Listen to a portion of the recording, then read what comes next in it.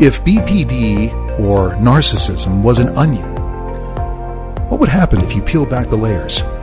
Welcome to this podcast of My Inner Torch.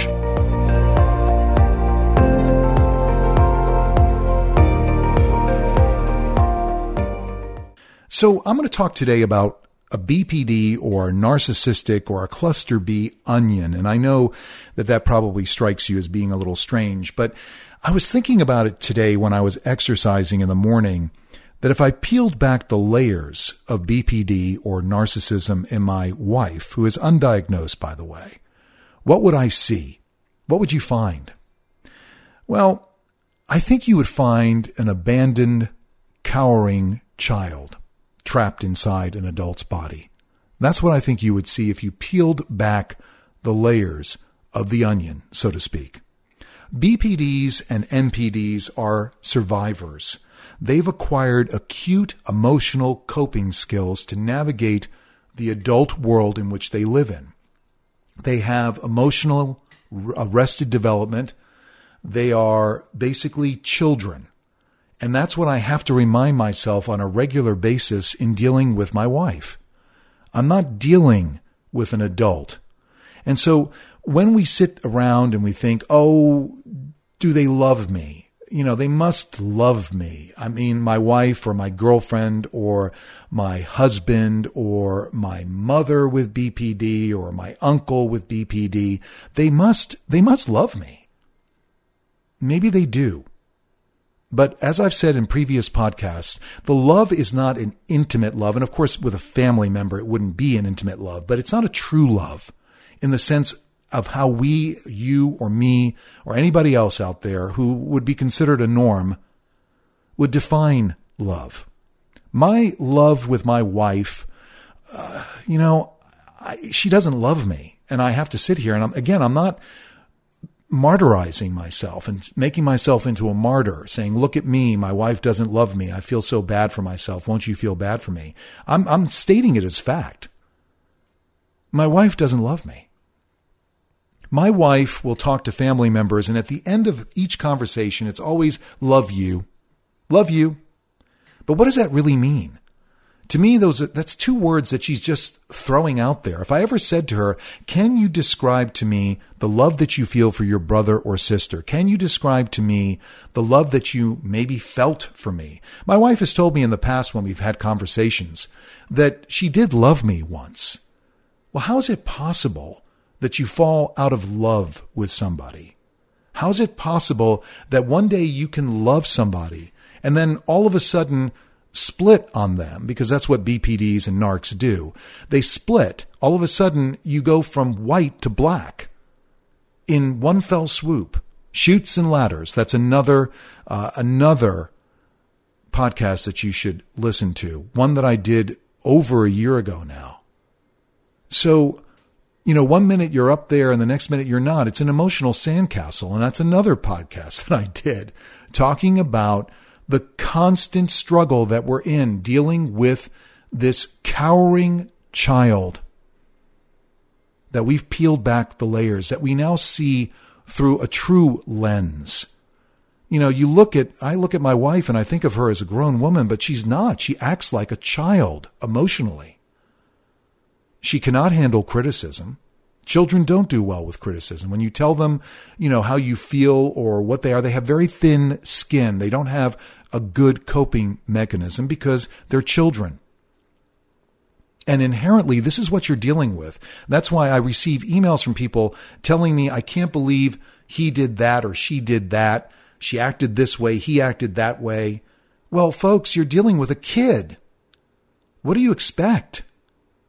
When you're dealing with BPDs and narcs, you have to have zero expectations. You cannot expect them to behave in a mature manner. It's just not going to happen. They have acquired over the years some very acute skills to deal with their arrested development. Raging, splitting, devaluing, detaching, running away from relationships because they can't handle them, because they become too mature.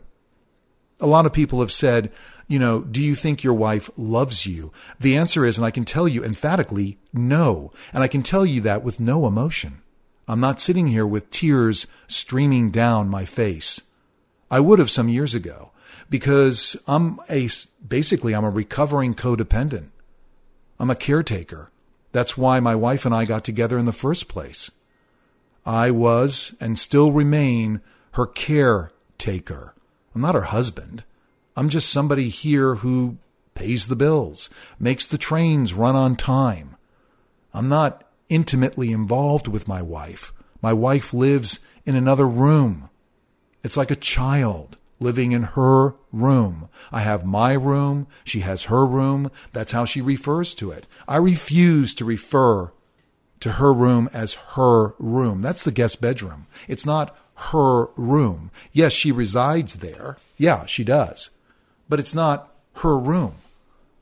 The master bedroom is the master bedroom. It's not my room. And I remember when she left back in July of last year, she set up the guest room like her little oasis, which is fine. It's like her little kid's room. And then she told me one day, she's like, well, you can go ahead and decorate your room. I refuse to do that. I'm going to make it a man cave, put up neon signs and maybe put a little wet bar in it.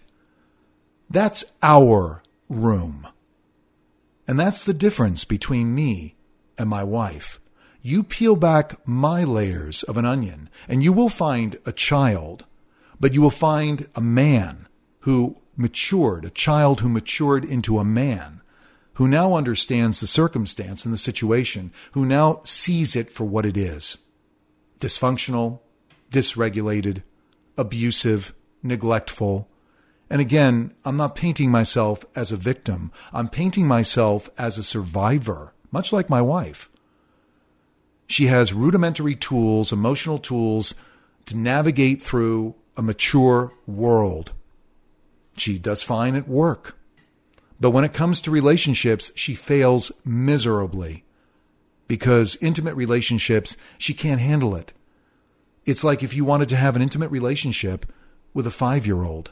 Not only is it illegal, but it wouldn't happen because a 5-year-old child could not function in an adult relationship. And so that's the way we have to look at it. We have to look at our relationship with our significant other as being that with a child. When you peel back the layers of that BPD or narc onion, you will find a cowering child. A child who could not develop into a mature adult emotionally. Physically, age-wise, we can say that they are an adult, but emotionally, no, they're not. They're a child, and that's how they behave. And so it's frustrating to all of us, to us nons, to us codependents, to our caretaking, our empathic nature. That's why we do it, because we have that nurturing nature. We want to save the child. And unfortunately, you can't. You can't exorcise that child out of somebody with borderline personality disorder, with narcissistic personality disorder, or any other psychopathy. You just can't do it. You can't do it. And in many ways, they can't. So do we feel sorry for them? There are many times when I feel bad for my wife. I do. I feel bad for her childhood, her upbringing, her arrested development, the lack of object constancy that she has, the fact that anything I do can be perceived as abandonment, which it is not. It's very, very sad. It's difficult for us to understand this. And that's why so many people are out here listening to these podcasts. I'm not the only person talking about this. A lot of people are on the bulletin boards trying to gain knowledge, trying to have other people empathize with them and understand. And it drives me crazy to see people who just keep throwing themselves against the rocks of these relationships, being abused, neglected. And the same can be said for me. The only difference for me is that my eyes now are wide open. The veil has been lifted. I understand the circumstance. I accept the circumstance. I accept my involvement in this relationship. I accept the fact that I aid and abet, because I do. I accept the fact that I'm being neglected, that I am being abused. I accept it. And I'm breaking that trauma bond now. I'm working on that. And I'm working on myself. So my advice to you, I'm not telling you to stay or go. That's not my position. But my advice to you is to understand that you have value. You bring value. And that you should work on healing yourself, which you can do whilst being in the relationship. And I will tell you that practicing that self-value, believing in yourself, has made me feel tremendously better. And yeah, I still go to bed each night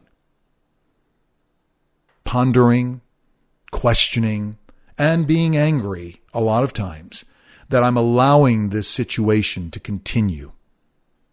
That I see the onion. I've peeled back the layers. I see the child that my wife is. I see the child in her. I also understand that there is no reconciliation. I understand that my wife is not going to change. No matter where we go, no matter that we sell our house and we buy another house, or we go on vacation somewhere, the circumstance remains the same. You can't, well, there's an old saying, you can take the girl out of the country, but you can't take the country out of the girl. That's what the saying goes. That's the way it is. You can't change somebody. You can't. And with people with borderline or narcissism, every now and then you will see glimpses of the person that you thought existed, but really didn't. And that will charm you again. That'll make you think that whatever you're doing is working. Folks, it's not. It's not. Either they're breadcrumbing you or you are seeing a mirage. Check that podcast out. myinnertorch@gmail.com. New episodes uploaded every Friday at 10 a.m. Eastern Standard Time. I appreciate your making this podcast one of the most successful podcasts in this genre. Spread the word. Hashtag me. Do whatever you can to get the word out. I want to help people understand their predicament. This is my codependency, I guess, transference of that into the wide open World Wide Web and social media. If I can help just one person through this podcast, then I've helped 1,000 people. I've helped 1 million people. It gives me comfort and knowledge in knowing that I'm not alone and that there is knowledge out there and you should take advantage of that. That's the biggest takeaway from this particular podcast. So until next time, be well, and in whatever you do, be good. This has been my Inner Torch.